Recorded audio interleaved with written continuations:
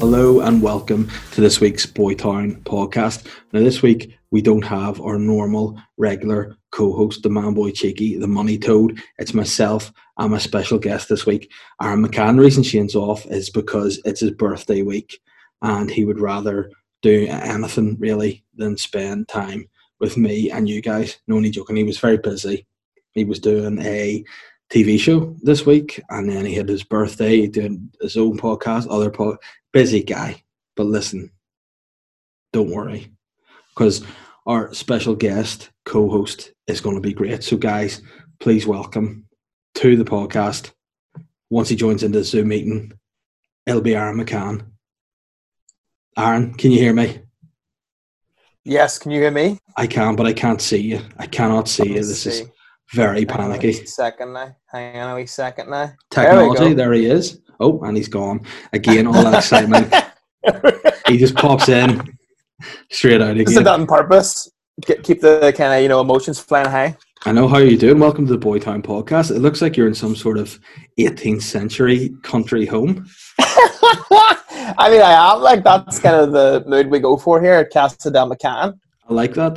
Were you responsible for the fittings, or was that maybe your mother or father's choice? This was an executive choice from mum and dad, I would say. Nice. Well, it looks very smart. You look very grand there. Thank you very much. I'd like to have a fire in the background. That's the only thing that takes away from it, I feel like. Yeah, the only thing I would say that if you did have a fire, I don't think there's anything to really hold a fire in that particular area, so it'd just be arson, really. But where are you? Are you in like a hut that your daughter made, like bed sheets? No, what I do is whenever I record the podcast, I just go out into the forest, and this is the deepest, darkest forest. No, I'm in my dining room, so this is like just a real nice curtain I have, and some people. Now, who sits in that chair? Oh, this is me, the head of the table, mate. I am here. I just look down the table and take care of business. Lovely. I like that. Yeah, so welcome to the podcast, first and foremost. How are you? I'm doing good, mate. Thank you for having me. Yeah, it's a pleasure. It's Shane's birthday. That's why. How's he celebrating? He is, I think, sitting in the house watching Netflix with his wife. I think that's what he's doing tonight. He's been filming for his previously show during the day, and he's had a couple other podcasts that he's done. So, on this occasion, I'll let him off with it. I'll let him go. And can also fuck him, but just get that out there. So yeah, you're on. And for those that don't really know, people are probably thinking, what a time to see us together on a podcast. And some people won't know this, but we actually did a podcast together back in the day. Don't tell people more about that. The OG fans will know, mate. The OG people know about Fathead and the Big Dog. Oh, what a great podcast that was. Possibly the greatest show name of all time, greatest poster of all time. Like, the fact that we didn't win an Edinburgh Award for our poster is just goes to show. Who was it that mugged us off? Remember we had a big like PR campaign to try and get that to win the award, and then some other guy that we were like, that fucking piece of shit. Do you remember who that was? I actually can't. No, I remember just seeing the post go up, and I was just like, that poster's. Might have been Kai Humphries, actually, would have been. Actually, yeah, and he got the whole of life to vote. Yeah, and he got everybody, and I was going, that his posters, it's basic at best. Well, we have got this cartoon style, just iconic poster, and then he comes along with just his stupid smiling Geordie face. Vote for me, mate. Nah, don't vote for us. Get the vote. You're coming straight in with a hot tea. Yeah, and I tell you what. I'm not going back then because of it. My rules, if I don't get what I want, I'm like, fuck that. I'm gone. So yeah, that was the most fun Edinburgh though. I feel like I did it last year, and although I really enjoyed it, and it was my first hour show, it's definitely half the crack if you're doing a solo show. I would say. I would say so, and I mean you can step in here because I wasn't at the last Fringe, but when I looked at the booklet, it seemed to me that there weren't as many international acts coming over as there would have been the year we were there. The year we were there was one of the best year for people doing shows, and the amount of great shows we saw while we were in Edinburgh was the year we were there was insane. I saw, what was it, Louis C.K., Amy Schumer, and Bill Burr. Like, you'd never get that again. Like, no. Well, and again, I missed out on Amy Schumer because one of my friends' mums passed away, so I had to go home early and do the right thing. What are you drinking? That's straight up milk. Oh, I sir. See, people sometimes think that the culture thing's a gimmick. Nah, it's legit. I'm about this life. You're just gonna reach back and pull out a baked potato. Get it. The problem is though, is like I'm not like if I could show you outside my house, like we live on tarmac, so I'm not like proper culty, but like to Belfast people, this is very culty. So basically, I get it. In like probably 50 years' time, the actual culties in the fields are going to be fucking statues of you in the ocean. You fucking actual culties that own houses. Fuck you. Turncoat bastard. I love it. I love that you're just sitting there in your 18th century manner looking out into the fields at culties just pulling plows, being like, bring me potatoes and milk, you fucks. You peasants. Oh, that's a problem. I could get on board with that culture if I went out to the country, albeit it would melt. I would still try and go for the sort of, I'm still better than you culture, if you know what I mean. Like yourself. I saw a 5-star tweet today. It was like, Gucci have brought out a pair of shorts that are identical to the County Mayo GA shorts. Oh. And someone retweeted it and just said culture appropriation. Which is, why the fuck did no one think of that for a show name? Speaking of GA wear and like outfits and stuff, I need to know this, right?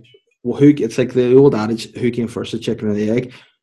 Who was first for the 3 stripes? Was it O'Neill's or was it Adidas? Here. That's a loaded question, mate. I actually do not know. Because, I mean, you'd expect one of them to be going after the other, but they seem to be like coexisting. They seem to be like, you do you and we'll do us with the exact same branding on our sleeves. Yeah. I mean, a bit of me thinks it must be O'Neill's first because, I mean, this might split the room here, but you know me, I'll say it. I feel like it's the like O'Neill shirts throughout history haven't been renowned as being, let's say, fashionable. You like you look at them sometimes and go, hey, you look at them and go, they're not sexy. They're not like, football kits, like sort of like. No, they are now, dude. They've made a comeback. They've made a comeback. Listen, people wear them. That's fair. They because for what they represent, they fucking love it. They wear it and they're back no matter. But they don't look good unless they've rebranded them. They kind of have, like, because of normal people. Right, so that Paul Mescal fella, like, there's a picture of him. Like, he's like the flavor of the month at the minute. I thought you meant just people who weren't in the GAA, like normal people. Protestants. Just for normal people. Just us in our mansions. See, for people like us that might decide, hey, it's kind of like, when people go down to those protests, the Black Lives Matter, be like, listen, we're not the same, but I support you. It's kind of like when Protestants wear the GA shirts, are like, listen, I know we're not the same, but you're back. Yeah, I'll never understand, but I'm here for you. Yeah, and tell you what, that's hilarious. Slick. But yeah, so normal people, that's a phenomenon I've not got on, because I'm very much I'm like an old man now. If I see something's a fad, I'll go, fuck that, I'm not watching that shit. Which I kind of respect to a degree, yes, but I think like normal people is it's a really good show, especially for something that's set over here. You're like, fucking hell, this is really good. I enjoyed it anyway. But it's real lovey-dovey and stuff, Davey. So, you got to be in the right mind frame, I think, to watch it and not be like, this is shite. But listen, I'm a kind of guy who, in my time, have like enjoyed, say, the Twilight franchise. So. Oh, well, then you'll enjoy this. Right, okay. Is it a comedy? It's a much better love story than Twilight. It's no, it's not a comedy. But so the reason why sort of Gag here is making us a bit of a comeback, with people is normal people, yeah. With normal people is the fact that, like, so that people would have, like, say, like Timothy Chalamet. He was like a white boy flavor of the month, wasn't he, for a while? I know who that is. Was he the guy that said he got beaten up by a load of "Make America Great Again" folk? No, that was Jussie Smollett. I mean, they're both. To be fair, both terrible names. But Right. What's this guy's name? I'm gonna look him up. Timothy Chalamet. Timothy. Chalamet. Timothy Chalamet. Oh, he doesn't even spell his name properly. Right, okay. What's he all about? Timothy. It's very boy toy, not Yeah. Timothy. He's very boy time. Let me see. He's very boy time. And he's got an uncle called Rodman Fiender. Is it? Or no, Flender. Damn, fuck's sake. He was in a load of shite. Ladybird, that must have been the thing that popped him off, was it? Probably, yeah. So, like, he was Flavour of the Month. Does that mean everyone fancied him? Is that basically... Yeah, essentially, like, it's right, like, okay. Heavy memed and stuff. A lot of, like, heavy, like, fan accounts following him and stuff like that. Mm-hmm. I feel like at the minute, for over here anyway, the Flavour of the Month is Paul Mescal. And okay. there's a picture of him, right? You know the way people, like, take, like, candid photos of celebrities walking about, and it's like, oh, he's just so perfect because he's like, not even trying. There's one of Paul Mescal, and he's walking about, and he's got in his hand like a sandwich, a packet of prawn cocktail crisps, and he's wearing them like white gas shorts. And then all the girls in the comments are like, "Oh, I'm not looking if you aren't," like out there. Those explicit comments, hey? Yeah, like when 45-year-old women get randy and they say like fucking wouldn't mind fucking a fucking line at cock, if you know what I mean. Wouldn't mind pulling those shorts down and eating his ass, that sort of stuff, yeah. If you know what I mean. If you know what I mean, I wouldn't mind fucking sticking a fucking peg up his hole, if you know what I mean. 69 in him from reverse. Oh, mate, by the way, can I just say, right? You know both my parents, right? Oh no, how does this lead from that last statement into this? I don't know. My ma, right, completely like removed from society. Like she doesn't keep up with anything. She doesn't like listen to any like. She's not in the know about anything. She's just like, I'm living here with my family, and I watch the two shows she watches. Right, you'll enjoy this. The only two shows she watches is Keeping Up with the Kardashians and Little People, Big World, which is a reality show with dwarves. I love that. And so the two things are. And what do you prefer? Do you watch any of them with her? I have sat down for a few episodes of Little People, Big World, and it'll be one of those things where, like, do you ever throw on a show and then someone's kind of watching it with you, but they're on their phone, and then, like, throughout the show, they're, like, asking questions, and you're like, that's how you get them in. You just throw it on anyway while they're on their phone. That's happened me with Mum, whereby I'll be on my phone being like, how do you watch this shit? And then, like, flicking through Instagram. And then one of the characters will say something. I'm like, is he riding her now? What the fuck? Yeah. That's how I got nabbed by 90 Day Fiancé. That's how I got by it. I went in Explain this show to me. Right. But it's. I think there's a franchise, right? And I think it's 90 Day Fiancé is a franchise. But there is, like, variations of it. So what I'm watching, I think, is actually called 90 Day Fiancé Before the 90 Days. Which I don't know the premise, but basically it's like just a load of Americans who have basically met online these people that they want to marry. So they like propose, and then once they propose, there's the 90 days from then until they do the wedding on the show. But before the 90 days is obviously just when they just meet and stuff.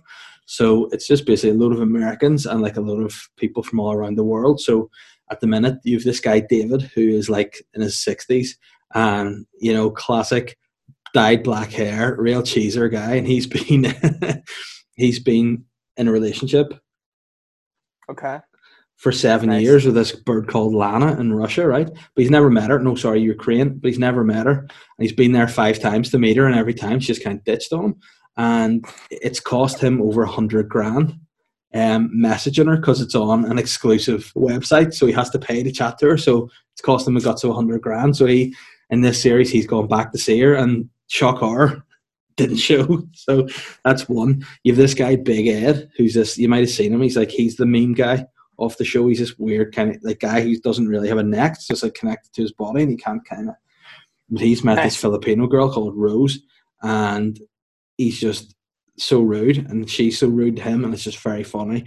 Then you have a guy, Soulja Boy, not Soldier Boy, Soulja Boy, a rapper from Nigeria who is sort of, I think he's like his mid-20s, and he's got engaged to this woman called Baby Love Lisa, who is like 60 and American and just a real bitch.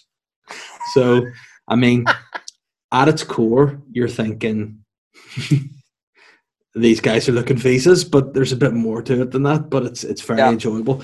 And like you say, with what happened to you, I went in to sit with Catherine, and she was watching it, and I was just filling on my phone, and there's this woman on, and she's an American woman, and she had, like, her backstory was quite sad. Her husband died, and, you know, she's just trying to get back on the game again and start dating, and met this guy called Williams. So I don't know whether his name's Williams or just her name, Williams, but I enjoy it. And I was listening to her talking about Williams, being like, oh, well, Williams won't go on FaceTime with me and stuff. And like all the photos of this guy, it was like Dave Bautista. It might have actually been his images he was using. It's like, this is Williams. And you're like, nah, that's definitely not Williams. So I was asking my wife questions. I was like, so what's the deal with him? And she's like, why don't you just watch it? And I was like, yeah, I've asked about 10 questions here, and I kind of want to know. So that's me trapped. And then I just watch it every week religiously now, and I love it. That's how they get you, man. Mm-hmm. But I mean, sorry, keep going. Like some reality shows, I just can't have. Like the Kardashians, they can get fucked.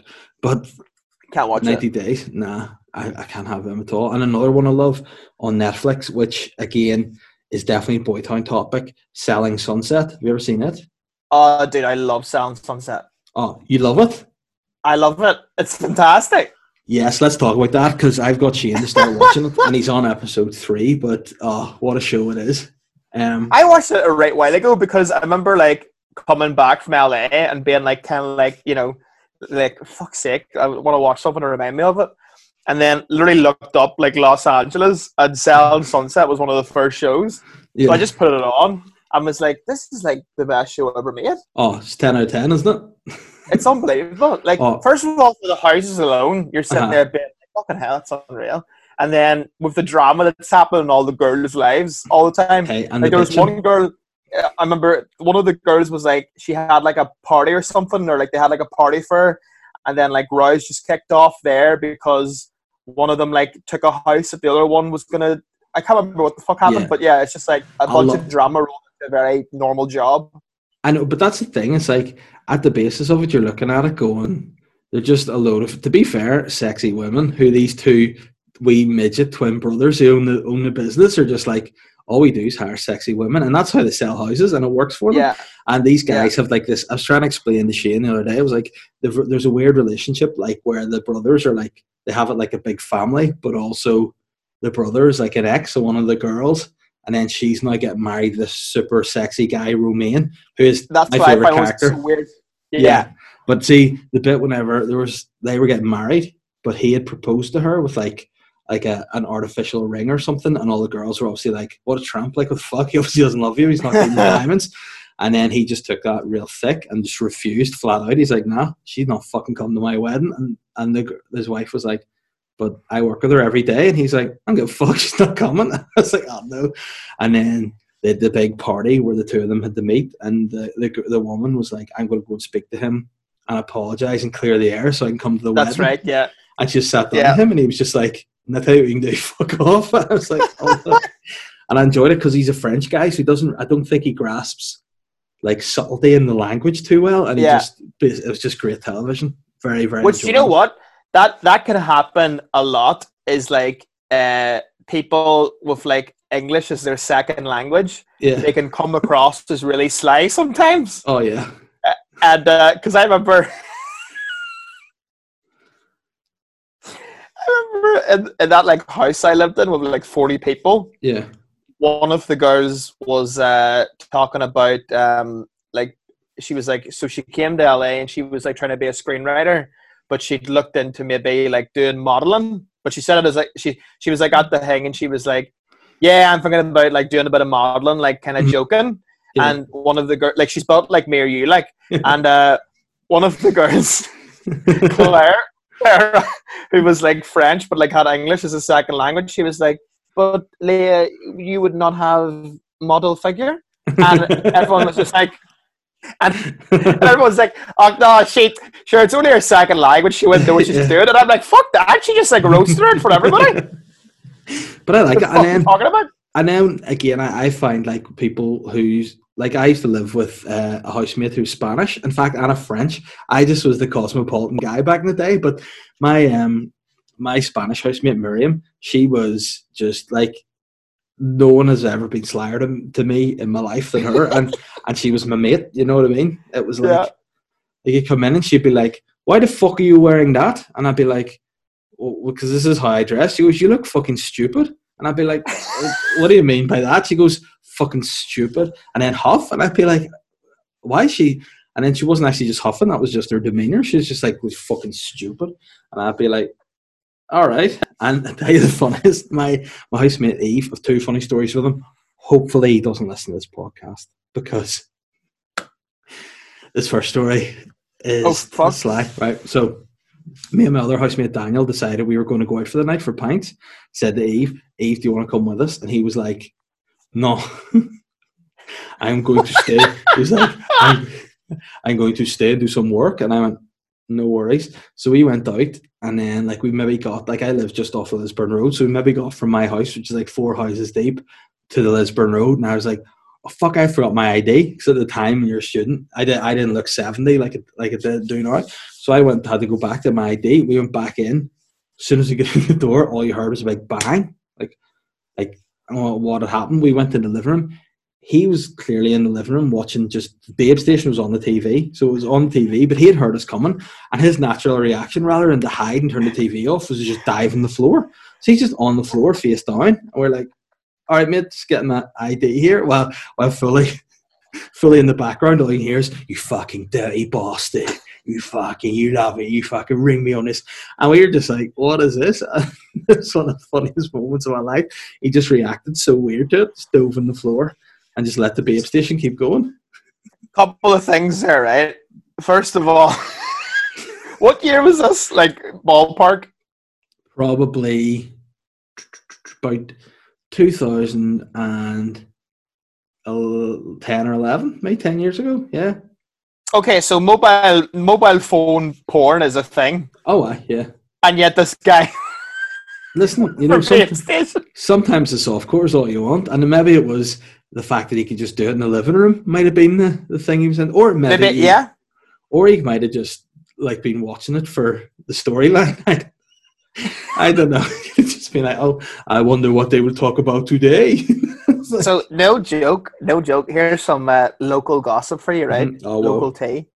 There's a fella that lives a couple of parks down from me, right? Yeah. And obviously no names being given here, but he actually ran up a bill of, I think it was like something ridiculous for like Babe Station and stuff like that. But to the point where, like, it was so ridiculous that you're like, the only way that you could run up a bill that much for Babe Station would be as if you had like a proper relationship with the woman, whereby you're calling her up and she's like, "Oh, so how did Jane do in her piano exam?" Stuff like that. Like, you don't ring a woman up that much in Babe Station. And also, like, finally, the fact that he dove to the floor like an old boy, like. Yeah, so that's the thing. He doesn't even have, like, he couldn't just go. Even need to like properly reload it over time. Like, you couldn't just be fucking keep going, fucking keep me going. Did I ever tell you just real quick about my mate who spent a lot of money? I was nearly saying his name there, but this might be too far. But let's just say he has spent guts of $6,000 in strip clubs, right, on 2 different occasions. The first, he spent like a grand and a half, and then it was just because he basically paid for like a load of strippers to just sit topless and drink Dom Perignon with him, which is what a baller. But the second time, right, that's just 10 out of 10. I think I might have told it in the podcast before, but I don't know if I told you. But we were on a stag do, right, and we ended up, I mean, I thought it was a nightclub. I ended up in the strip club. Oh, what am I like? And we were just kind of, but I tell you what, it was industrial. You know, it was 3 floors of just tits. That was, wall to wall ditties everywhere you look. You near have an eye out, right? And because of the aircon as well. But we were in the lower floor, and that was fine. And then one of our mates had gone to just do whatever you do, and it came to the night that was starting to close up and stuff. And like you're in a strip club too late whenever the lap dancers are like out with the kitchen roll, just cleaning the pole down, being like, right lads, time to fucking go home here. Right, folks. Yeah. All right, so we were like, okay, where's our mate? So we were like, right, we'll go and find him, tell him we're going. So we went to like up the stairs to the like second floor where the private dances go on, and we're like, is our mate in there? He looks like this. And they were like, no, I've not seen a guy like that. You could maybe try up another set. And I was like, didn't even know there was a third floor. And they were like, oh, there's a third floor, all right. So me and another mate, we went up the third floor, and there was a bouncer who, like, you'll know this reference.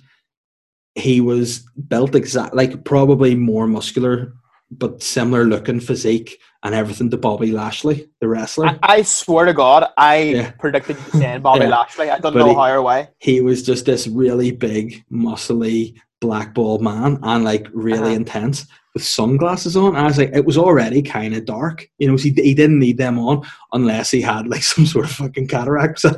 But went up and we were like, oh, we're just looking for our friend. He looks like this. And he goes, 1 minute. And we went, all right.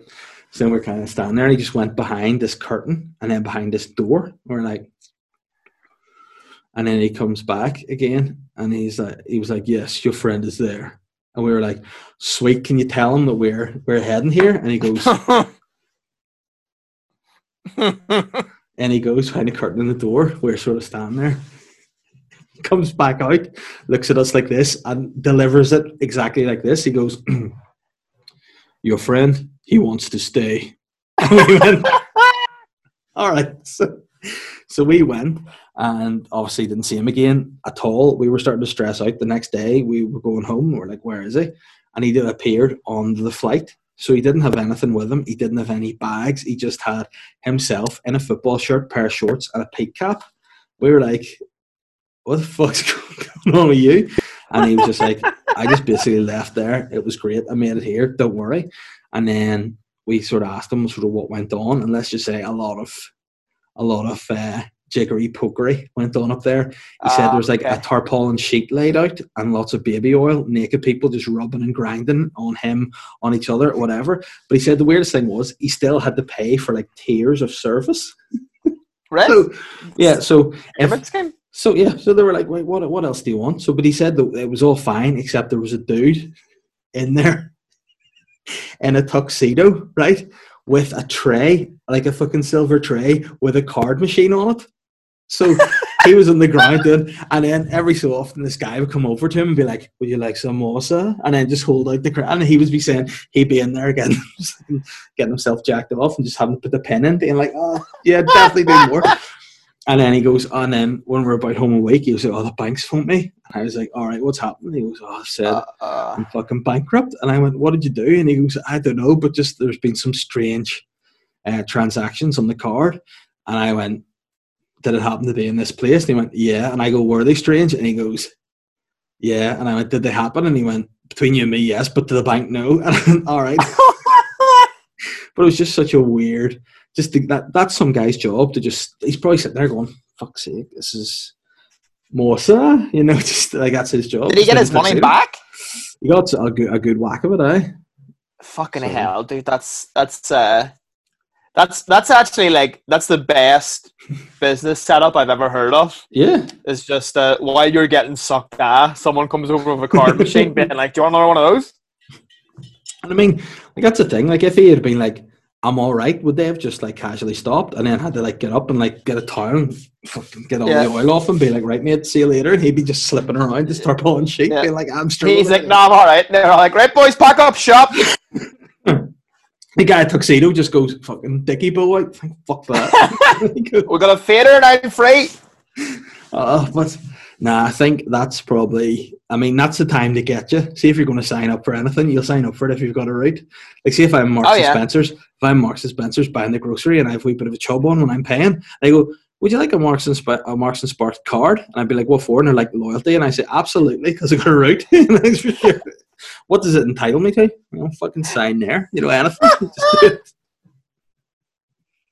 But that's just the natural way. The man only has so much blood in his body. It only either goes to the head or to the head. And if it's not in this head, you make all sorts of rash decisions.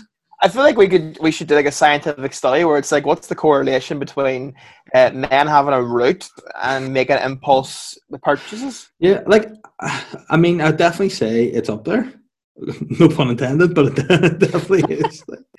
I don't think a rational here's a statement, and a rational decision has never been made with a route. Honestly, that's poetry. That's that's one of the best things I've heard during lockdown. I think I should maybe do get on my quote creator app and just do that. Yeah. I think someone say one time was like, well, see, the thing is though, no rational decisions made, but then post nut bust. That's when you really get introspective and inside yourself. Oh no, that's the worst time. Like that's a time that you're never more critical to yourself. Yeah, you'd be like, what are you fucking doing in your life? You disgrace! And you're like, why am I doing this? Like, what is? Yeah, I tell you started applying for jobs and all. And I'm just like, yeah, with the church, it's like, please just let me clean the pews. Anything I need to do. I just need to cleanse myself from being so gross. Fuck. How do we get onto this from Selling Sunset? Was that just... Did we go we from... put up a lot of tabs there. Oh, we did. We'll go back. So we're back to the boys. I want to say about... what Mum made, right? She made the first ever pop culture reference that she's ever made, that I've ever heard her made, and she knocked it out of the fucking park, right? What was it? So on the sly, right, one of my sisters has been telling Mum about Tiger King. Uh-huh.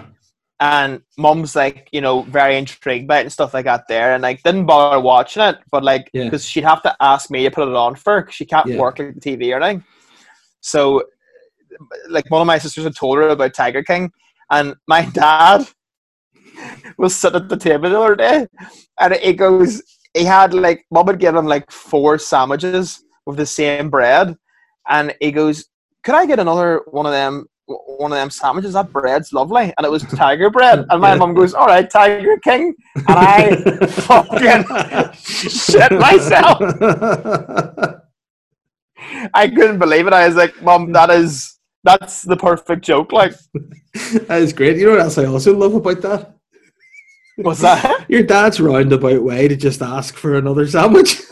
I'll tell you what, I wouldn't mind a wee bit more of that bread just to taste, but also make it another slice of that and put something between it. But it's such a dad thing. I've never tasted anything softer. Give me another one. One of the first stand-up joke I ever wrote was about my mate's dad, who, no lie, and this is the most Oma thing you'll ever hear, went into Subway, and when they asked what bread he wanted, he said Hovis. That is great. And here, did he get it in the Oma branch? I would expect him to still have a wee bit of that, under the counter stuff. Can you imagine if Subway had a fucking off menu where you could order Hovis and nutty crust? Well, there's a bit. That would be such a great bit. That's hilarious. Yeah, the Culchie Subway. Here.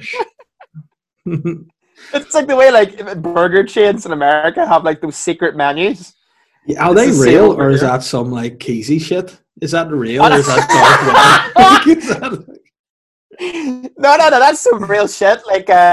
In-N-Out have a thing where it's you can order a burger that essentially has no buns. It's just 4 burgers stopped and talk on another, which I don't know why you'd want unless you were fucking going for a Mr. Universe title. But yeah, it's a real thing.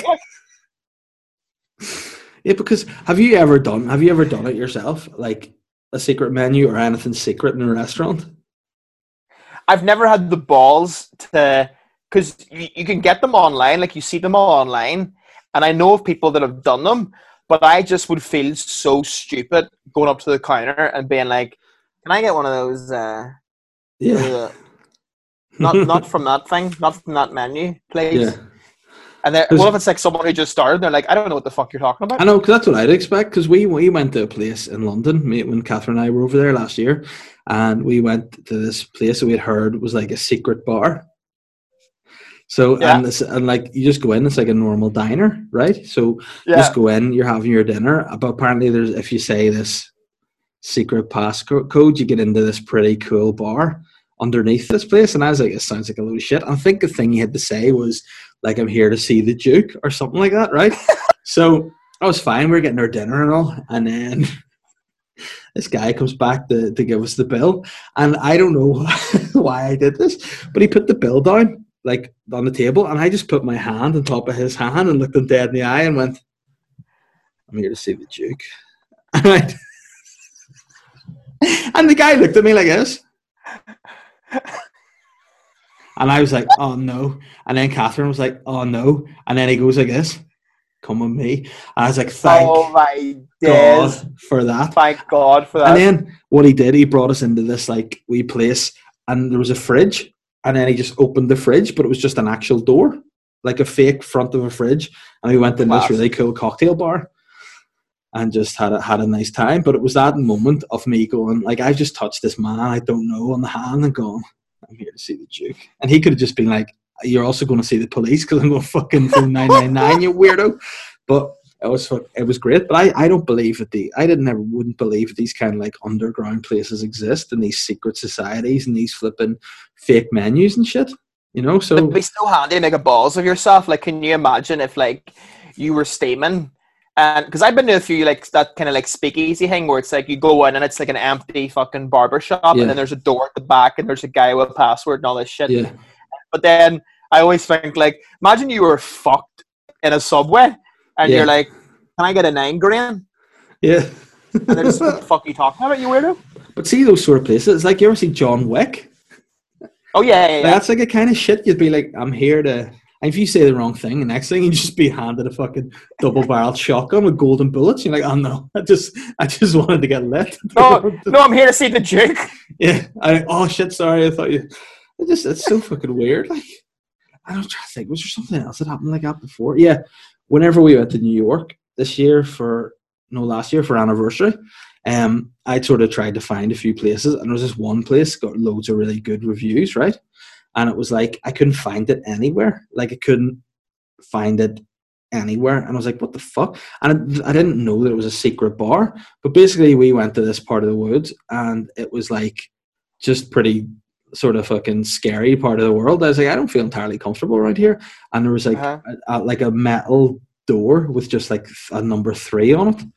Like just 1, 2, 3 scored down with like paint. I was like, and then there was like a couple of people standing outside, and we knocked the door, and there was no, and then they were like, oh, by the way, this is the secret bar. We're waiting in this queue. And we're like, all right, I didn't know what the story was. So then we waited for a bit, and this weird guy like came to the door. And I remember what he's wearing. He was wearing a shirt. It was like a short sleeve shirt, but it just had, the original PlayStation logo on it. Just loads of the original PlayStation logo. He had like totally hipster circular glasses and like a flat peak hat, and he had long blonde hair. And he was like, how many's in your party?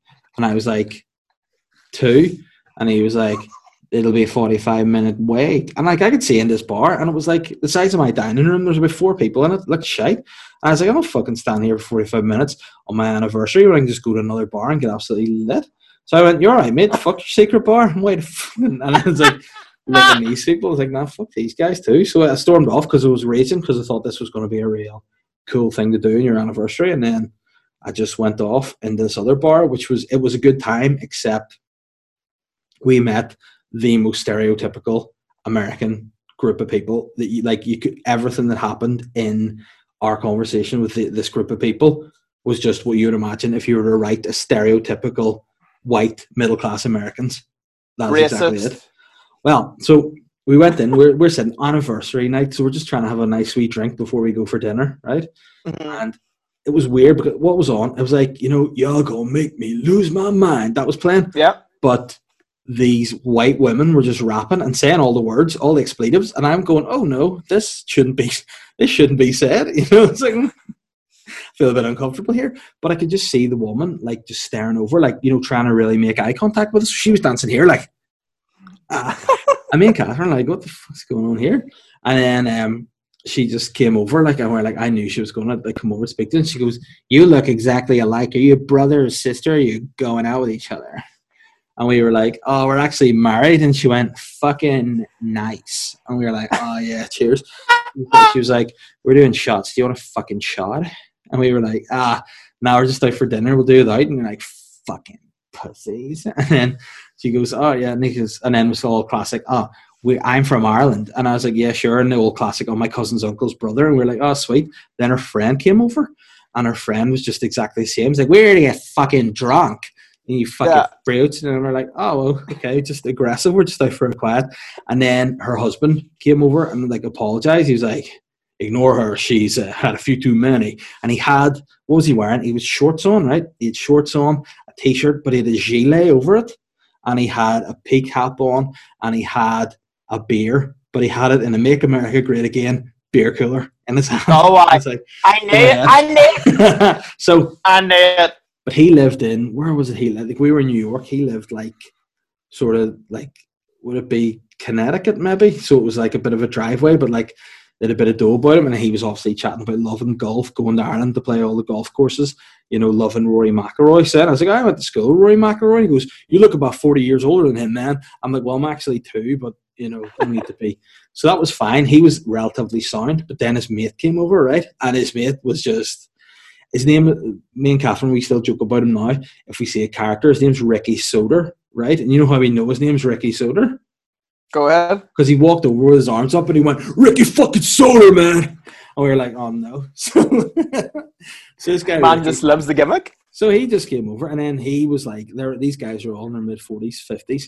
And then this probably 25-year-old attractive blonde comes along and just Soder sticks the lips on her. And he's like, this is my girlfriend. And we're like, oh, whoa. And then he went away just to snog her in the middle of this bar. And then the first guy was like, yeah, Ricky's just going through a divorce, and this is kind of like his girlfriend, and it's a midlife crisis. Don't worry about it. Enjoy your night. And we were like, right, okay, guys, we're gone. So we went for a romantic dinner, and that was the last I've decided I'm going to fuck with hidden, mysterious bars, Unless they're like a shebeen in the Sandy Row or somewhere, but other than that, I feel like a guy that exclaims his name aloud is going through some sort of crisis. The thing about it is, right? You're either, if you're that kind of guy, in the gutter, or you've too much. Like Trump would enter a room and go, Donald fucking Trump. It's that sort of. You're either super successful or there's no middle ground. You're not just a normal guy. Yeah. Like, you're either Kanye West or Ricky Soder.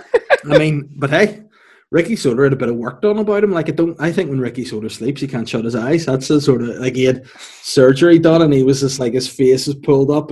He just was like, really, he was a state. But he was living the dream. Like, a very tan guy, but just, yeah. And I mean, it was one of those ones where I said to Catherine, I was like, if I tell people this, they'll just go, you've made that up. And I'm like, so I can't. I think I've maybe spoke about it once in a podcast, but Ricky fucking Soder, like, I mean, I'd be up for trying to find him again just to see, like, I'd love to see his social media, just to see what he's about. He definitely plays golf, has a holiday home in the Hamptons. That's him. And I'd imagine he came up with an idea that became a tech company, and someone just bought it off him for money because he's too dense to actually take it on. But when I say Ricky Soder drives a Lamborghini and fucks, that's kind of his I imagine life. He wears, like, I like to think he wears, like, one of those t-shirts, like the old EC F and W t-shirts. Oh, aye. Which says Ricky F and Soder. I mean, see, if you bought them not as a present, I reckon you'd make him cry. Fucking can't believe this, man. He would absolutely. Fucking Soder. You know what would get shit if you were like married to him, and that's how you entered every room? You'd be like, I know. I'm fucking Janine Soder. I know I'm married to you. Fuck's sake. Yeah, and I bet you any money's the kind of guy that says it when he's on his own, just to practice. He just be in the toilet. You fucking Soder. Fucking Soder. Whoa. You should have told him to move to Ireland and start his own, like, brand of soda bread. Ricky, soda bread. Ricky Soda would sell flat out, like. Oh, Great. Like, it was only other one time I've ever heard a guy talk to himself like that. In fact, twice. Shit, what am I talking about? There was a guy that I used to work with who, let's just say, fond of a tipple. Okay. And by fond of a tipple, correct. And it's kind of sad of him. I don't know what's come of him. But if someone said to me, I'm going to give you 100 quid and you have to bet on the outcome of what's happened to him, I go, all on dead. Every single last bit, all dead. Because it was weird. Like, in our work toilets, we had, there were the strangest toilets ever. They were the only toilets I've ever been in. What the cubicles weren't side by side. They were like, so if you left the middle bit, you'd have been sitting staring at another guy taking a shit, right? Very weird. So, like, you could see this guy's feet and my feet. And I was just in trying to get my mid-morning dump on. He comes in, you just hear, fucking come on, Robert. Fucking come on, Robert. You just hear, like, slapping. So he's slapping his face, trying to psych himself up. And I was like, oh, no. So I just, when you try to be quiet, you like, hold your breath and all to be like, I hope he doesn't know I'm in here. And then after a couple of minutes, he just left. But I was like, that was really weird and intense. And then the last time I saw him, we used to work on Hill Street, just where the Dirty Onion is. Yep. In Belfast, we worked on that street. So there was a day we were in the office and then one of my mates came running in and was like, quick, you need to come and help Robert. And I was like, oh, no. But my mate said it in a way where he was kind of like worried, but also holding back laughter. So I was like, this is going to be something to see. So I went out down the street a bit, and you know where the cloth ear is? Mm-hmm. He was there, but the railings of the cloth ear, Robert was just holding the railings, but like hanging back, like almost in a squat. But like if he had let go, he'd have fucking be gone. And he just couldn't move. He was just holding on. Like, and we were like, are you all right, Robert? And he was like, we're like, I think Robert's had his day. And that was actually the last time I saw Robert. So it was an experience. So I think he was sacked or just, I don't know what happened to him. I was not expecting the story to end of that. That was actually the last time that I saw Robert. And we had another guy, again, it must have just been the culture in that office because there was a security guard who was about 70. And like how he had a job, I don't know, because he just sat and drank cider all day. So like he just sit in this wee like station at the front, and he looked like Captain Birdseye. So he just sit drinking cider. We were like, all right, man. And there was a time there was a fight nearly kicked off with we were customer facing. So this fella came in and was ready to go, and it was like me. I would have been about 20 at the time, and there was another couple of fellas of similar age. And then he comes in. And he's like, "You all right, lads?" And we're like, "I think we've got this, mate. Don't you worry yourself. You're all right." And he just went, all right, and then just shuffled out. But the best moment, one of the funniest moments of life with him was we were just sitting at this counter, like just working away on our computers, and then he comes and just starts putting the shutters down. we were like, what are you doing? And he was like, oh, I'm just closing up. And we're like, I know it's 2:30 though. We're open to 5. And he was like, and then just started raising the shutters again and just walked away. And let's just say that was the last time we saw Billy. So some characters like I love how all the stories end with that's the last time we saw him. I actually should tell people that I work for Dr. Evil, so if you cross him, if you fuck up, you just get your chair knocked backwards into the fire pit, and that's you done. My God! So that was great. And how again, we've gone down rabbit holes here. How do we go from from secret bars, from strip clubs to this? I love it. Who knows? This is more like a flipping, I don't know, like what current stand-up looks like in a podcast. Just people coming on telling terrible stories, then going. Well, are you actually lying sideways? I thought you were sitting up straight to begin with, but now I think you're on a chaise lawn. Is that correct? No. I'm on a chair, but I'm like really like sunk. I'm sinking into it the more this podcast goes on. Yeah, no, that's good. But I'm enjoying it. Yeah, it's a sign of comfort. That's a good time. And what are you doing then generally? We'll get to some serious questions here. We have a load of listeners' questions too to get through. But so what are you doing then with yourself during lockdown? Talk me through it. Your hair is actually not as wild as I thought it might have been. No, it's pretty long, like for me, like. Yeah. Like I'm getting a mullet at the back and stuff, and like. Well, one thing I would say about you is you do have an ability to hide awful hair. Yeah. Quite, because sometimes you look at your hair and be like, that looks all right, and then you'll be like, look at this, and you'll grab it about a meter into the air, and you go, that's like that. It just That's merges in. ridiculous. Yeah, well, no, mine's just all going, like, fuck's sake. Ugh. It's like, no, during lockdown, I mean, I had like a 2-week period at the start where I was like, I feel like I'm actually coming full circle on it now. Like this week, where at the start, first 2 weeks, signed up to a few online classes, was writing, like was going for exercise, walking, running, all this kind of carry on. And then about 6 weeks straight there, just kind of did fuck all. And then on the weekend would drink pizza or I mean, fuck it. Let's make it a liquid and get it down the hatch. Like, let's not fucking waste time. What I would do is get a calzone and put it in a Nutribullet and then just sit and drink it. No, I would drink beer and eat pizza. And now I'm at the stage where I'm like, right, I've done that now 6 weeks in a row. And on Saturday, like, I gotta carry out. Here's something I want to discuss with you, right? Do you feel like there is a time in every man's life where he goes from a can to a bottle and realizes that the bottle life is a superior way to go? I think that kind of, you know what? I think you become wiser as you get older and you realize that although there is more in a can, it tastes better in a bottle.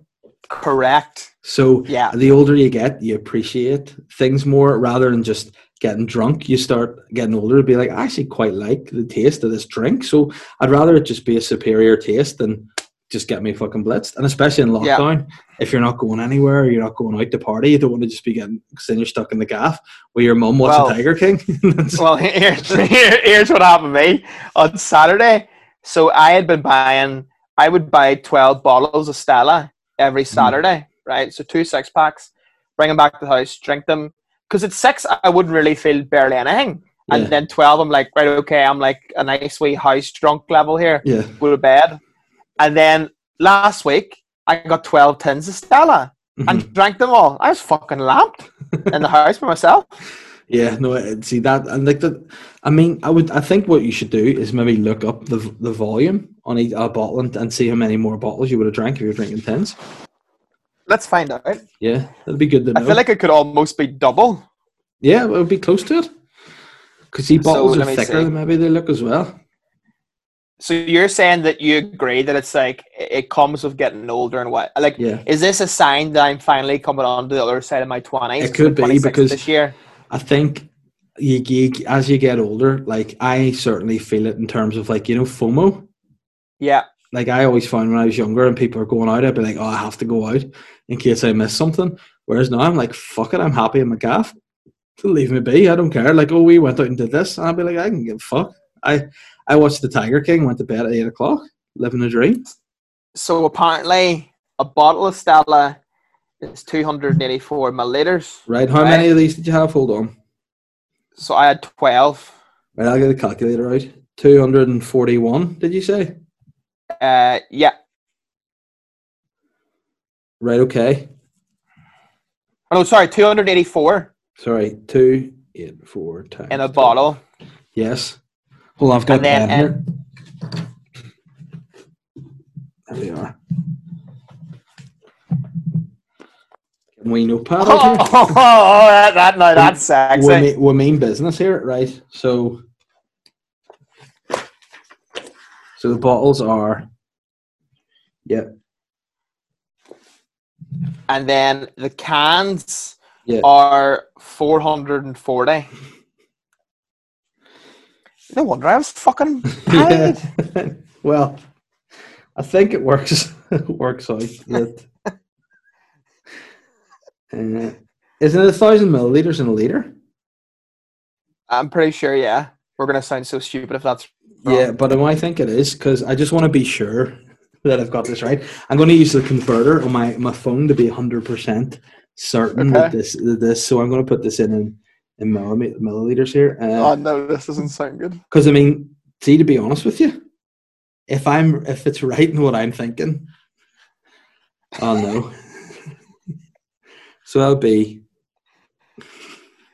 So of bottles, you drank 3,408 milliliters, Uh-huh. which is 3.4 liters of beer. Where if you drank the same in tins, this is where the math comes in. You drank nearly 5.5 liters of beer. So I mean, if you're drinking 5 liters of beer, you're going to be pretty scooped. Like, I swear to God, it was like the. Do you know what it was? What was freaky about it is 12 Stella in a bottle. Like you're like, I wouldn't even say house drunk. I would say like yeah, house tipsy. Like you're not like fucking falling about the place and all, but like you're a wee bit buzzed. Like, yeah, but with 12 tins, I feel like the difference between the 10th tin and the 12th tin is that's when you get fucking just socked right in your jaw. Yeah, because I always remember that one of the things that I thought was like a myth was I used to work with this guy who was a security guard, not the same guy, may I add, but he was like, you cannot drink. He's like, you can't do it. You cannot drink 5 tins of Tennent's Special or like Tennent's Super. And I was like, and I think I'd have been probably 18 at the time when I worked with this guy because it was in B&Q and he was a security guy, and I was like, 5 tins of beer. Wise up. So I went out with a mate of mine. We bought 5 tins of Tennent Super each, and one of the drunkest I've ever been in my life. And I woke up the next morning with the final tin with about that much in it on the floor beside me. I just couldn't do it. And he was right. We rode off. Hell. Like, have you tried Special Brew? Never. It's another, like, it's disgusting, but it gets you some kind of way, let's just say. What's so, is it just like sweet. alcohol, like percentage wise, or like what is it that makes it it's strong, but it also tastes like shit. Like Carlsberg Special, it tastes like Carlsberg that you've just poured like thick vodka into. It's just like a double shot of vodka into a beer. Not sweet, but I tell you what, if you are looking to get steaming and or a homeless person, go for it. You know, that's a ticket. Like, if I'm looking to get a homeless person, I mean, you could lure them with the golden pins. You could be like, come on. So disrespectful. But yeah, you could definitely do that. Like, but I mean, this is something I've not said in this podcast before. I have a theory.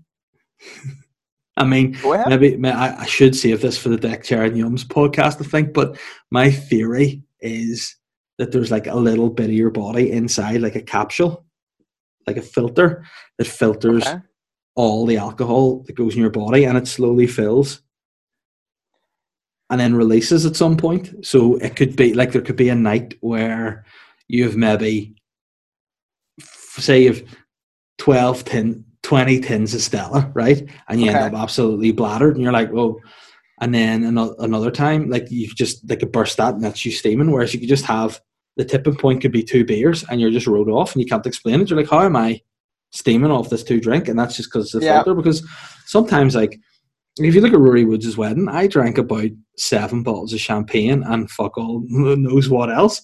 And it lasted the night, where some nights I've had like 3 ciders and been like, good night, Irene.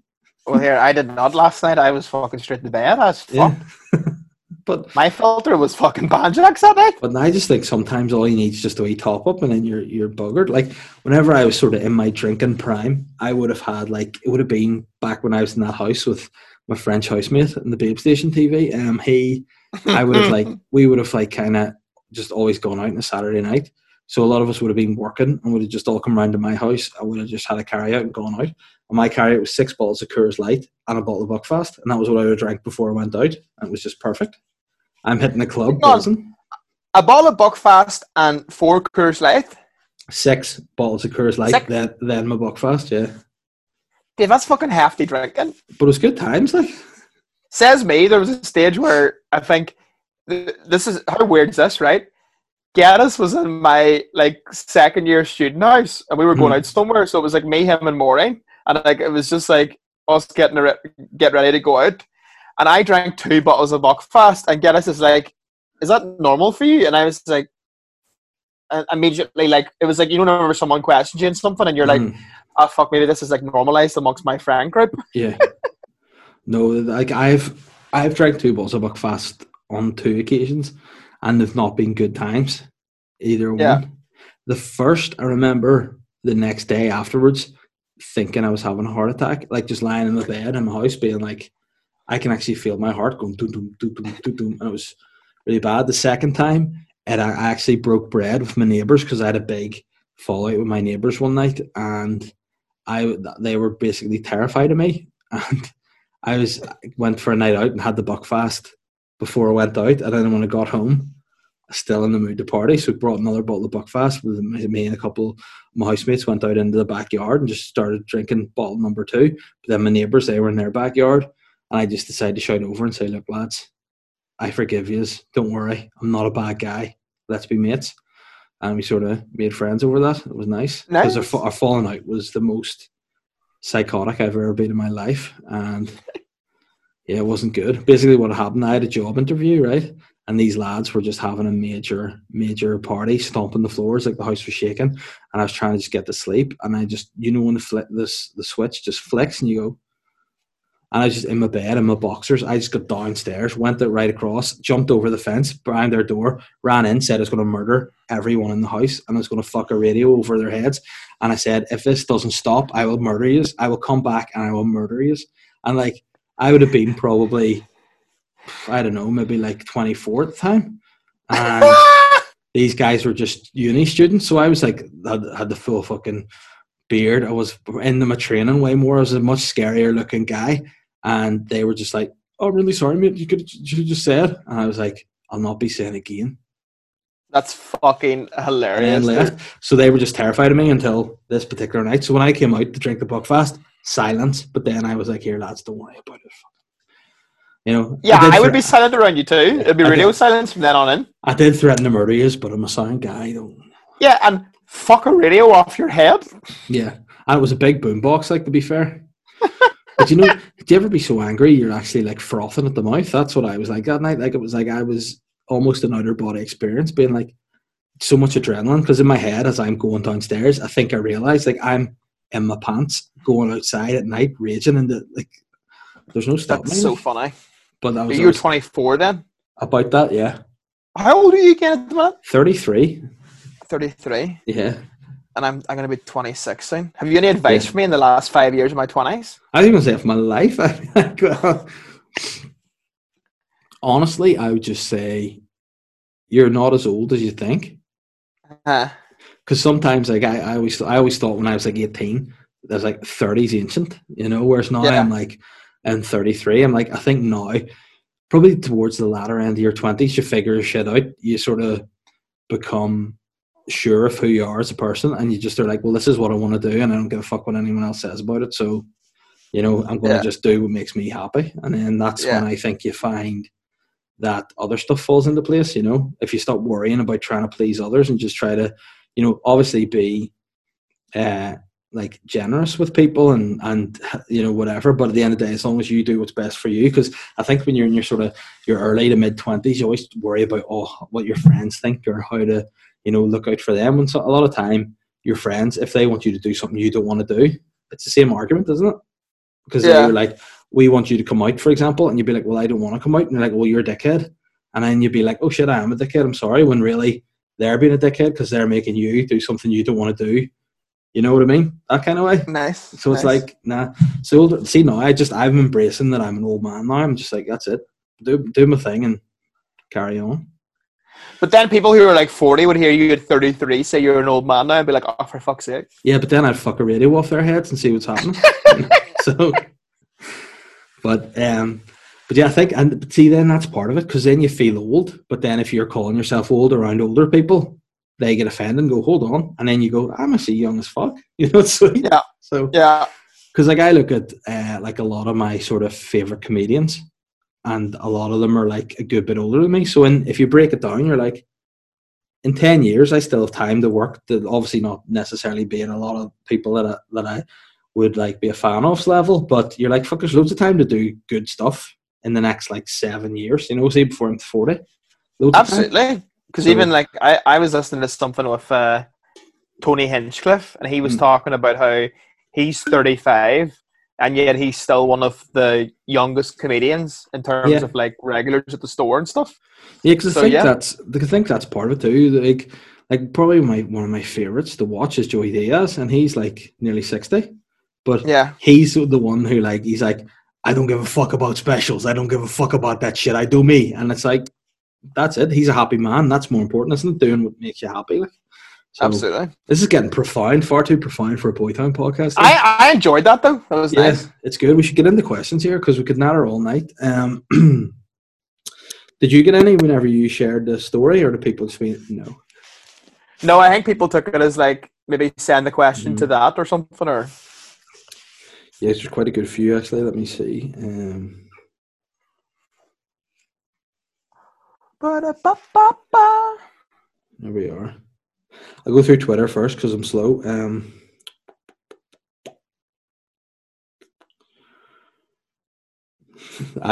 This is me showing my age. Hold on till I just get these questions up right. Craig Johnson has said, "Hello, Dave. Has the long-fingered freak abandoned you again?" That's a reference to Shane, by the way. Okay. And if there was a statue of Shane erected in Hollywood, would you protest against it to help remove it? Yes, I absolutely would. I just want to defend him first because this is the one time he's not doing the podcast that I can't actually hate on him because he's been filming stuff all week and it's his birthday yesterday, so it can be like, yeah, it's fine. That's good. So if you thought there was a statue erected of Shane, would you petition to have it removed? A statue of Shane. Mm-hmm. No, To I be don't. to be fair, people confuse it for the Slender Man, so I think there's kind of, it might terrify kids. You'd be like, "Oh no, we got to get that down." It's quite frightening. I never noticed this thing about Shane's fingers. Is this something that once you see it, you can't unsee it? Let me find something. I need to just because I don't know. It's they're just so long and like they're freaky. Do get your phone up and look. Let me see. I'll go try and find a picture of them on Facebook here or something, and just they're very long fingers. Go, we scoot through there, and I'll get the next question up. Michael Jardine has said, thoughts on stand-up after COVID? Will things just return to business as usual, or will the venues be looking to reduce capacity? What do you think? I mean, I really hope that things go back to normal soon as, but I think that, you're going to see a lot of clubs maybe do like half-filled capacity. Yeah. Or like even maybe a quarter-filled capacity before people are comfortable enough going. Because that's the problem with stand-up is like our whole business comes from essentially having people in probably the most crammed environments possible. And that's where we make our money. Yeah. So we will literally be the last category of people, I think, that'll be out like working, earning money. But like, what's your feeling on it? Are you like, I'm dying to do it, or what's your views on it at the minute? Dying. But would you do it in like a real different environment, or would you want it to be as it is? Like, no, I don't want to go back to the world in any sort of half measures. Mm-hmm. So like, the idea of like going to like a bar that's only allowed like a certain amount of people and everyone's wearing a mask and stuff. I'm like, the fuck that. I just want to wait until it's like, we're actually in normality here slightly. Because that's what I feel about, we see all these boys like the Hatfield are wheeling out the Guinness in the plastic cups. I'm like, nah, I want the Guinness in a glass and I want to be in peace in a bar by myself on a day I should be at work. Yeah. I always laugh at these guys that like, they get like a pint of the fucking like Guinness or something in the plastic cup and then they take a selfie of themselves. By the way, these are the same guys that would slag off girls on a Sunday who would be in a McDonald's car park, take a picture of their fucking chicken selects meal and be like, cure me. And they're the same guys that are doing selfies of themselves in a car with a pint of Guinness with a seatbelt over it, being like, safety first. Like, I know, because see, my view on that is like, if you're not getting the pint as a pint's meant to be in a glass, you just go to the office. You know what I mean? Just get, there's no point in doing things with half measures. And same with stand up, like, I wouldn't mind trying something like an outdoor venue, but I wouldn't like the thought of, say, doing pugs with like just a meter between every person it wouldn't be the same. It would be just, it'd be weird. And I think because we do podcasts, you can kind of, it's the same thing. If you're trying a bit, you can say it on a podcast, and that's almost what it will be like. If it's too spaced out, you're just saying the bits, but you're not really getting the feedback. So I would like it to be as it is, but, have to wait and see. Like, but do you find it harder podcasting during lockdown because there's like not really anything to fucking talk about? I do. Again, like, to me, I almost try to say on podcasts, I'm like, guys, ask questions, please, because I'm running out of shit to talk about here. Just, like every week it'll be like, oh, I've either been on a diet or I haven't been on a diet. I've been on my bike or I haven't been on my bike. And I've watched all Netflix. That's kind of it, Yeah. So I need people to ask questions. Like, that's a good thing. See, over on Patreon, some of the questions you get are like bits they're like GCSE geography questions. You can answer it straight away, and then you can go into it and you can give examples. It's brilliant, How weird is that? People on Patreon always come through with the real good, like, insightful questions. Because I think because they're contributing a bit of money, they're almost, you feel more part of it. Do you know what I mean? Like, it's, and like, I definitely find on my Patreon that I do probably go into maybe more of like the behind the scenes stuff than I would on my regular podcast. Like, I would talk about like processes of writing, how I come up with bits, just things about like organizing the clubs, things like that I wouldn't normally talk about. Because again, when I'm doing the Sly Guy podcast, I kind of feel like almost like you're on stage, you're slightly in the zone a bit more, and you're there trying to make people laugh more, whereas on the Patreon podcast you're kind of like just more your honest true self kind of thing, so I think that's maybe something. But some of the Patreon questions I got asked were 10 out of 10. And then also there's a question I got asked this week that you're like, do you think this was an accident? And then it was a story about this guy who had accidentally sat in a fish and got it right up his arse, and I didn't think it was an accident. I think he had put it up his arse. Rebus has said, are there any bits that you thought of / wrote during lockdown that you won't have a chance to do on stage that you'd be willing to share, especially any COVID-19 bits, since I imagine no one will want to talk about coronavirus when this is over? I don't know about you, but I've barely been writing. Like, again, the first 2 weeks I was trying to, and then since then I've like, you make the occasional note in your phone, but like there's nothing really, I don't know. I wrote something the other day that I put a note on, and I thought it was funny. Do you ever do this where you write a note and you think it's hilarious, and then you go back and you go, what the fuck was I even thinking? Oh, yeah. All the time. Let me see if I can get something up too. Like, the last thing I wrote, right, and this is appropriate for Boytown in my notes, right? Look, can you read that? Acid and epidemic. E. coli, salmonella through the roof. Yeah. So my thought was this, right? Everybody's stuck inside. So like all these people that can't see, like all these people that can't be Tindering or doing these one night stands are stuck inside, but then they'll be out, there'll just be hundreds and thousands of people just eating ass that haven't been before. So there'll be all these like diseases and infections like salmonella and E. coli people will be getting from licking hoops, and like they've just been totally clean of that for like the last 4 months, and like people will just be and then next thing you know, boom, pandemic of arse eating illnesses. Here's a bit that I think I can remember what I was trying to say here. So like I'm saying about how my dad, his hearing is so bad that if you're one syllable off, he thinks you're starting him. Mm-hmm. So I'll be like, Dad, that's a lovely ham, isn't it? And he'll just turn around and go, fucking right here, right now. Yeah.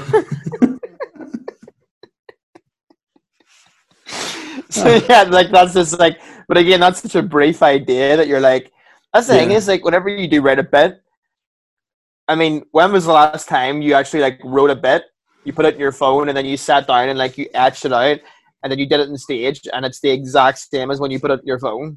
No, a lot. It seems like always going to be so different. Let me see.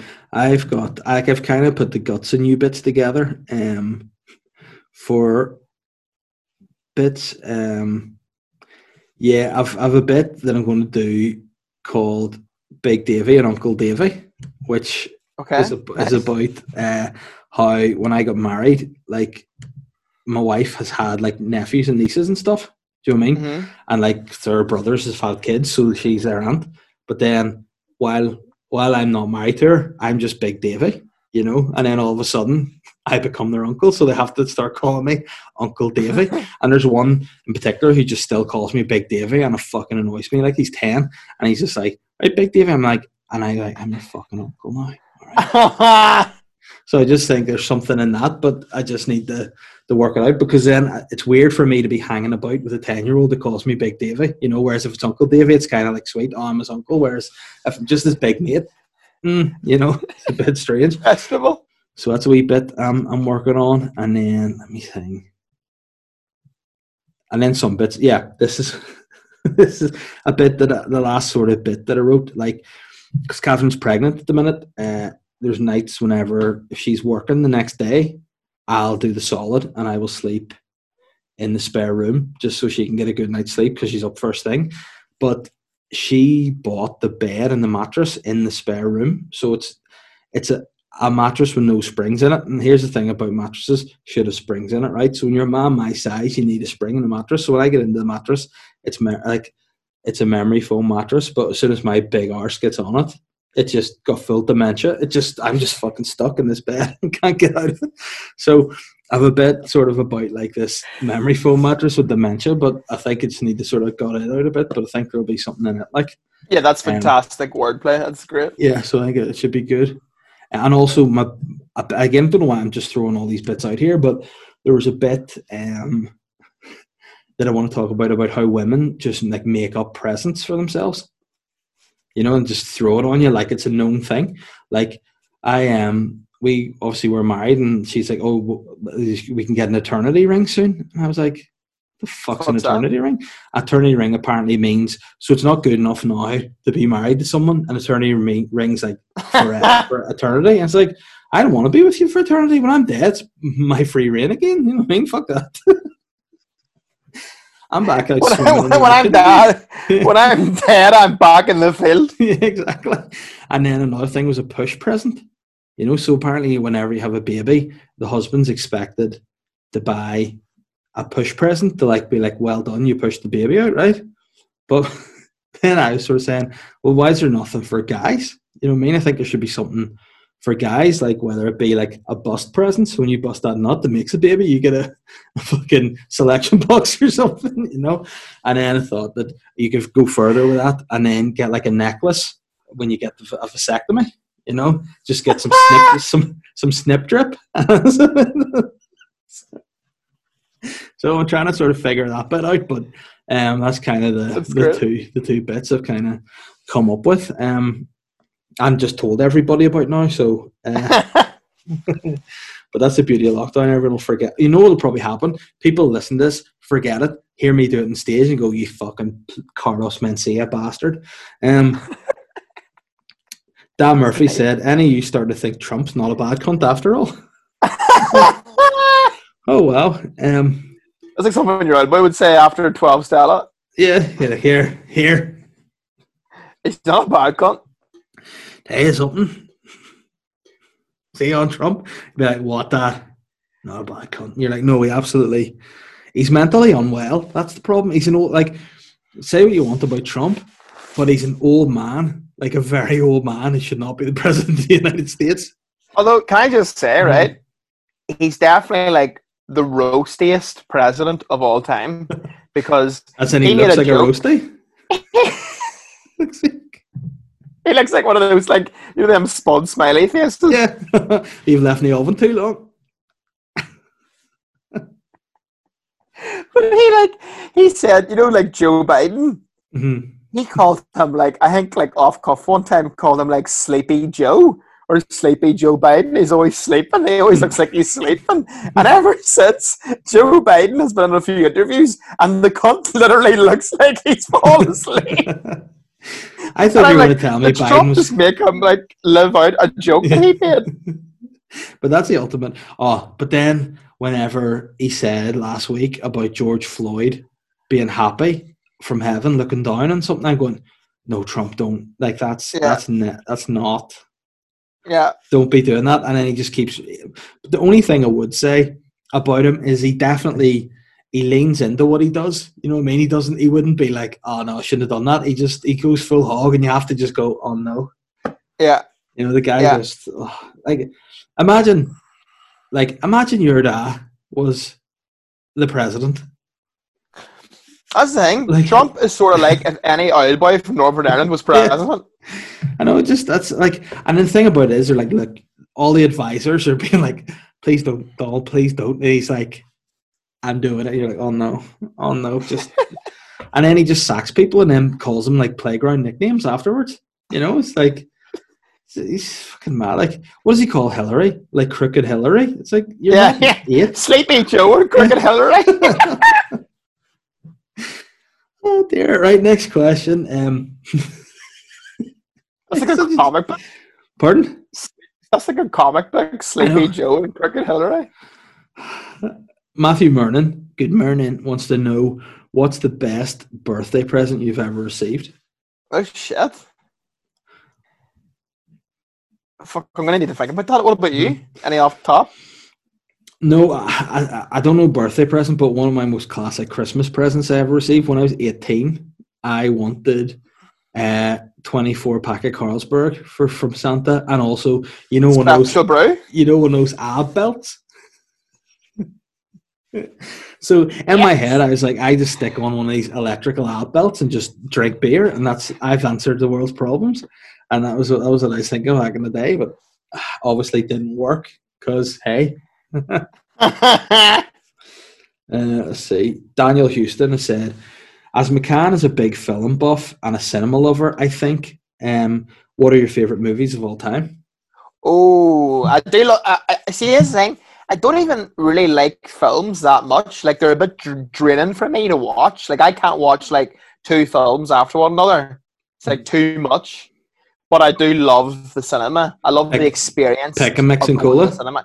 You like the pick and mix, Absolutely. which honestly, right? It really makes me smile that like you enjoy the pick and mix so much, because I don't know, honestly, right? Of all my friend groups, friends of friends, and like even like random people that maybe I've seen like once or twice in my life that I've went to the cinema with, not one of them has ever strayed over to the territory of the pick and mix. Oh no, I just love the pick and mix, like, and I feel like a bad boy when I'm in the pick and mix as well, because like I do steal some pick and mix from time to time, you know. But I do it in a way, like you're, like a mum would do, you know. Like, I would justify it in my head. Like, for example, I'm filling the thing with sweets, and then it'd be like, oh, no more room for Mr. Snake, and then I'll put it in my pocket, like, because if I'm not going to leave you, I've touched you, I'll take you anyway.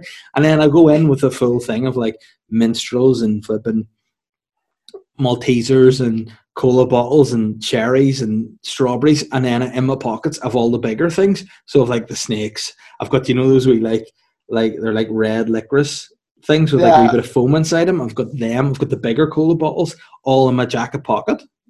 Isn't it funny how none of them sweets have names? You just have to like describe them some way. Yeah. Like the way you just described that, I'm like, there should be a name for that. Do you know what I mean? There should be like a name for that. But there was one thing that they had for a while, and I think I was the only person that ate them, because obviously you have mini eggs, but these things were just big purple balls of thick chocolate with a wee bit of like covering on it. Fuck, they were delicious. And I was see again, you don't know the name of them. No, but they were 10 out of 10 if I can get them anywhere. Wait, hang on. Are you talking about Cadbury shots? No, they're bigger than that. They're like that size, but they're just purple and then pink. They're both exact same flavor, but they're the 2 variations of color. And they had those for a while, and now they're just totally not anywhere, because they just have the mini eggs, which are far less quality than those big purple and pink balls are. Where the fuck did they ever go to Cadbury shots? Oh no, they were great, but I just think they're too like maybe other things too, so people just didn't buy them. They were fucking great. I love those babies. Yeah, big Cadbury shots out of it. So quickly, films. Do you have a favorite film? Sorry. Brings to mind. Yes. I watched for the first time the other week Whiplash. You ever seen that? No, but because again, I just thought it's fucking drumming tutorial. It's quite insane. Like, it's very hectic, but I do enjoy it. I like. I don't even know. Hey, I would say a big like a film that I keep going back to and that I enjoy. And it's such a cliche, like standard top 5 film, but I love Good Will Hunting. It's a real nice feel good movie. It is nice. It is good. Yeah. What about you? I mean, I think my favorite film ever is Inception. I think it would be like my absolute favorite. I also really like. It's going to sound a bit dodgy. The Wizard of Oz. It's always been a favorite of mine from as a wee lad. Like, so I like the Wizard of Oz. Apparently, if you play the Wizard of Oz from the start, and what's the fuck's the name of the Pink? Do you listen to Pink Floyd at all? Yes. So what's their like famous album, like the Dark Side of the Moon? If you honestly play Wizard of Oz from the very start and Dark Side of the Moon from the very start, apparently it goes together almost perfectly, like to the point where you would think that the director of Wizard of Oz and Pink Floyd were in some sort of a deal where they were like, let's just do this to fuck with people's heads. Yeah. And if you go on YouTube, you can watch the whole thing. Someone's put them together. Well, I might do that because I enjoy the Wizard of Oz a lot. And you know what else isn't probably the film I've watched the most is Pumping Iron. You know, the bodybuilding film. Oh yeah. I love it. Is that with Dwayne The Rock Johnson and Mark Wahlberg? It's with Arnold Schwarzenegger and yes. Yeah, it's the one, you know, I'm sure you've seen the clip being like, I'm coming in the gym, I'm coming when I work out, I'm coming in front of 5,000 people, it's great. You know, it's so great. I always watch it. I always watch it if I'm like at the start of like, I'm going to be healthy fat, which is like 7 times a month. So yeah, same. I'm starting my most recent one. Have you been drinking much during lockdown? Not at all. I've had maybe a few ciders. I'm on the grill. You know that I love to be on the barbecue, grilling and drinking cider. But I haven't been drunk because Catherine's pregnant is probably the reason. You know, because she's not drinking. I have no one to drink with, and if I just drink by myself, you know, it's a bit weird. I think because again, I've got Holly. Oh yeah, you gotta. Yeah, I have a kid to look after the next day because Catherine's working most days. So if I'm hungover, I have a 2-year-old to deal with. You know, the rope's going up. So I just have to keep off that. Like, couldn't deal with her. Oh, so that was a problem. But I was actually going to tell you there. She fell yesterday and bumped her head off a bench. Oh shit! And got a full black eye. Not sweet. Not ideal. That was Holly, not Catherine, because you know, my wife's got a black eye. She fell and bumped her head. You know, she fell and did not fucking up soon enough. That's what happened to her. I should.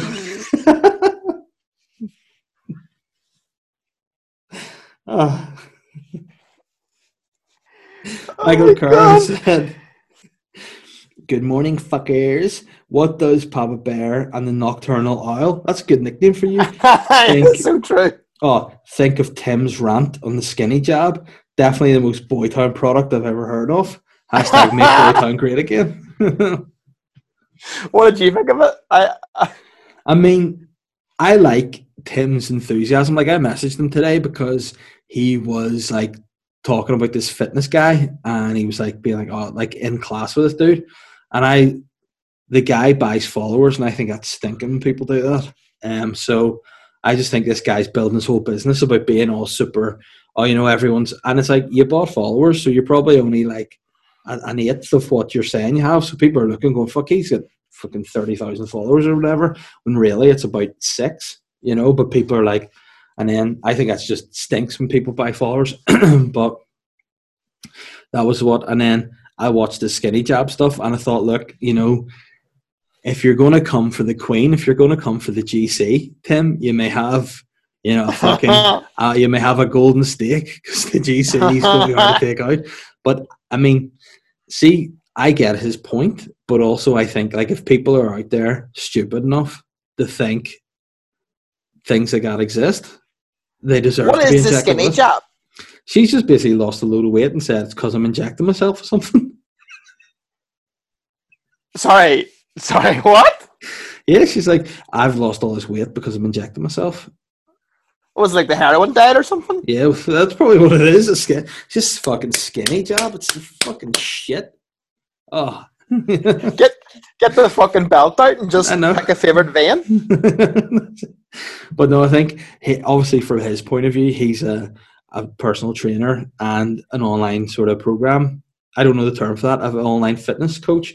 So he is obviously You're describing Tim's job like you described picking mixed sweets. Yeah, I mean, but like he's obviously in the business where he's trying to do things the right way, and then it's probably very frustrating whenever people come up and be like, I just take heroin, fucking the ticket. Like, you will lose a lot of weight, albeit you'll lose a few pounds of teeth that'll fall out of your face and your eyes will be sunk into your fucking brain. But hey, you're not a big fat walrus anymore, are you? But no, I enjoy to see that from him. But I mean, I would I've not seen a person that puts more videos up in a day than our Tim. Like, what else does he do this day? Mad.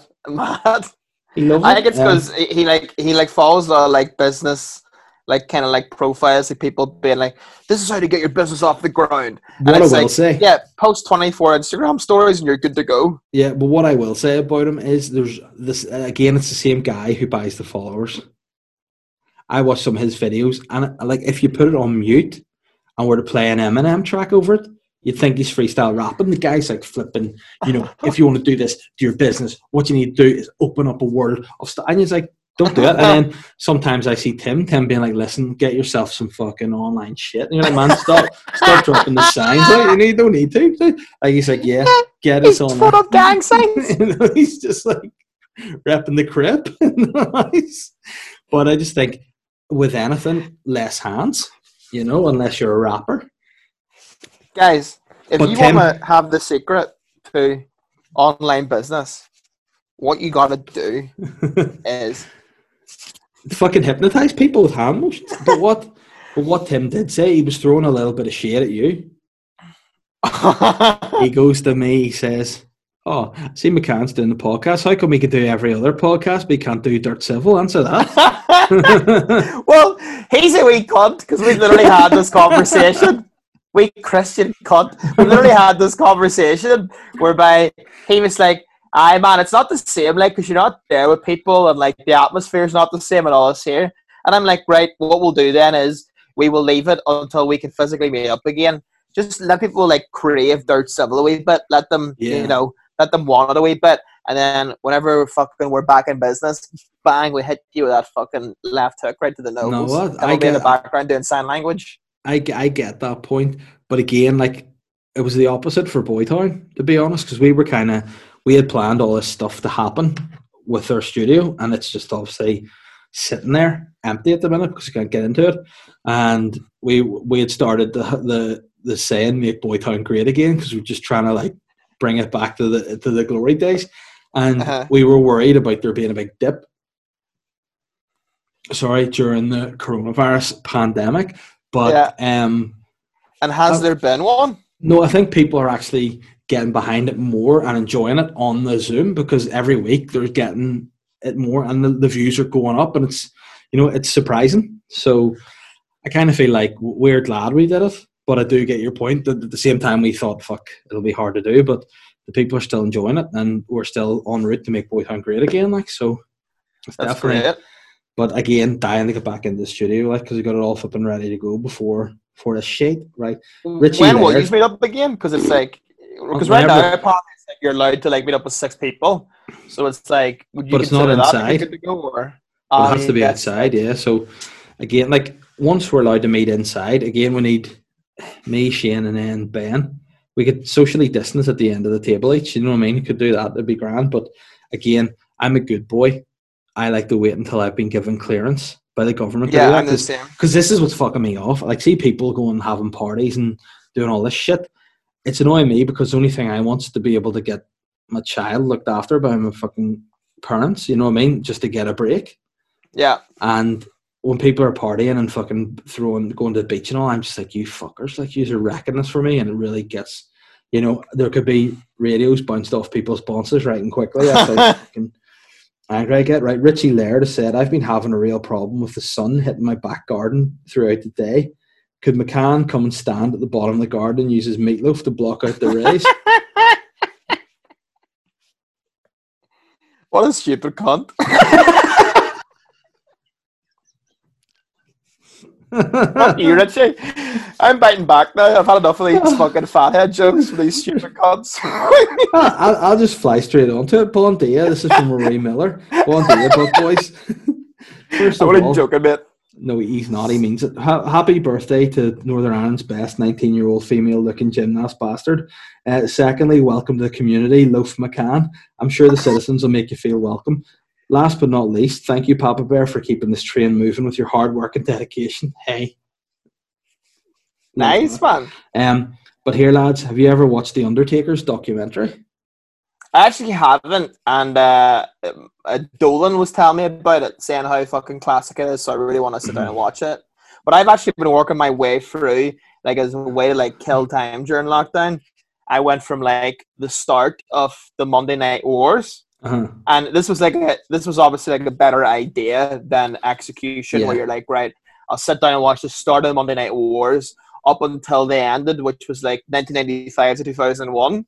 And then I realized, but that means I have to sit and watch like a year worth of 1995 wrestling, which was terrible. But it's actually so shit that it's amazing. That would be like the movie The Room. Yeah, essentially, yeah. It's like WCW, basically. Brother. Michael Hamley has said, if comedy wasn't an option, what would your dream career paths be?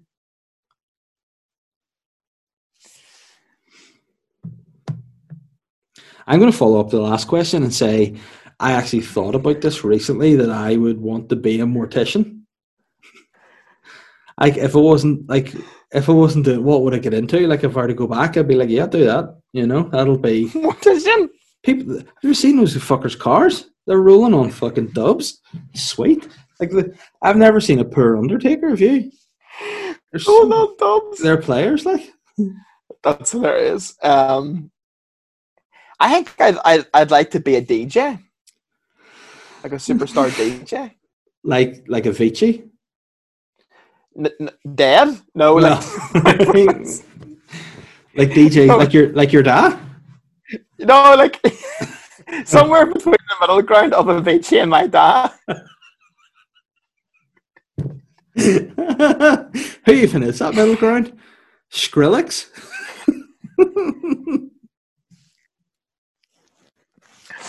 Like, I would just like to DJ like a hip hop night somewhere and just play like tunes.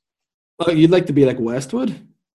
Yeah, essentially. Yeah. That's the middle ground. Yeah. Between Avicii and my dad, Westwood. You'd be west of Ireland, would? West Tyrone. West of the Ban. West of the Ban, would. Great. Oh, speaking of DJs, did you see the David Guetta thing that he did? What was that? David Guetta. Oh, wait, no. I did. I literally talked about it in the podcast this week. The George Floyd thing. Yeah, where he remixed the Martin Luther King speech. Hey, guys, this one is for Black Lives Matter. You're like, like this is what we're saying about people from foreign countries not quite getting it. Like, David Guetta. He's just slightly missed the mark on that, but I really enjoyed it. Last question is from Jack Rice, and he said, "Oh no, which powerful figure had Jeffrey Epstein killed?" I feel like Trumpy was involved in that kind of like, Epstein's wee fantasy island. Yeah, I mean, it's Epstein. I'm glad he's dead. You know, everyone's like, "Oh, fucking Epstein didn't kill himself." Obviously, he didn't, but fuck him. You know, he's a rotten bastard. He's a nonce. Yeah, he's just a fucking nonce, yeah. That's the hashtag that should kick off, Epstein's a nonce. Hashtag Epstein's a nonce. Stupid nonce bastard, yeah. But that's it. I watched the documentary about him and it's just like, I just hate this guy. He's just a fucking stinking bastard. And I mean, he didn't hide his intentions too well, did he? Not at all. Would you like to come and massage my cock? Yeah. All right, Jeff. Give you $1,000. Right, okay, get your wab out now. Come on, let's do this. I need to get home for Sesame Street. Let's go.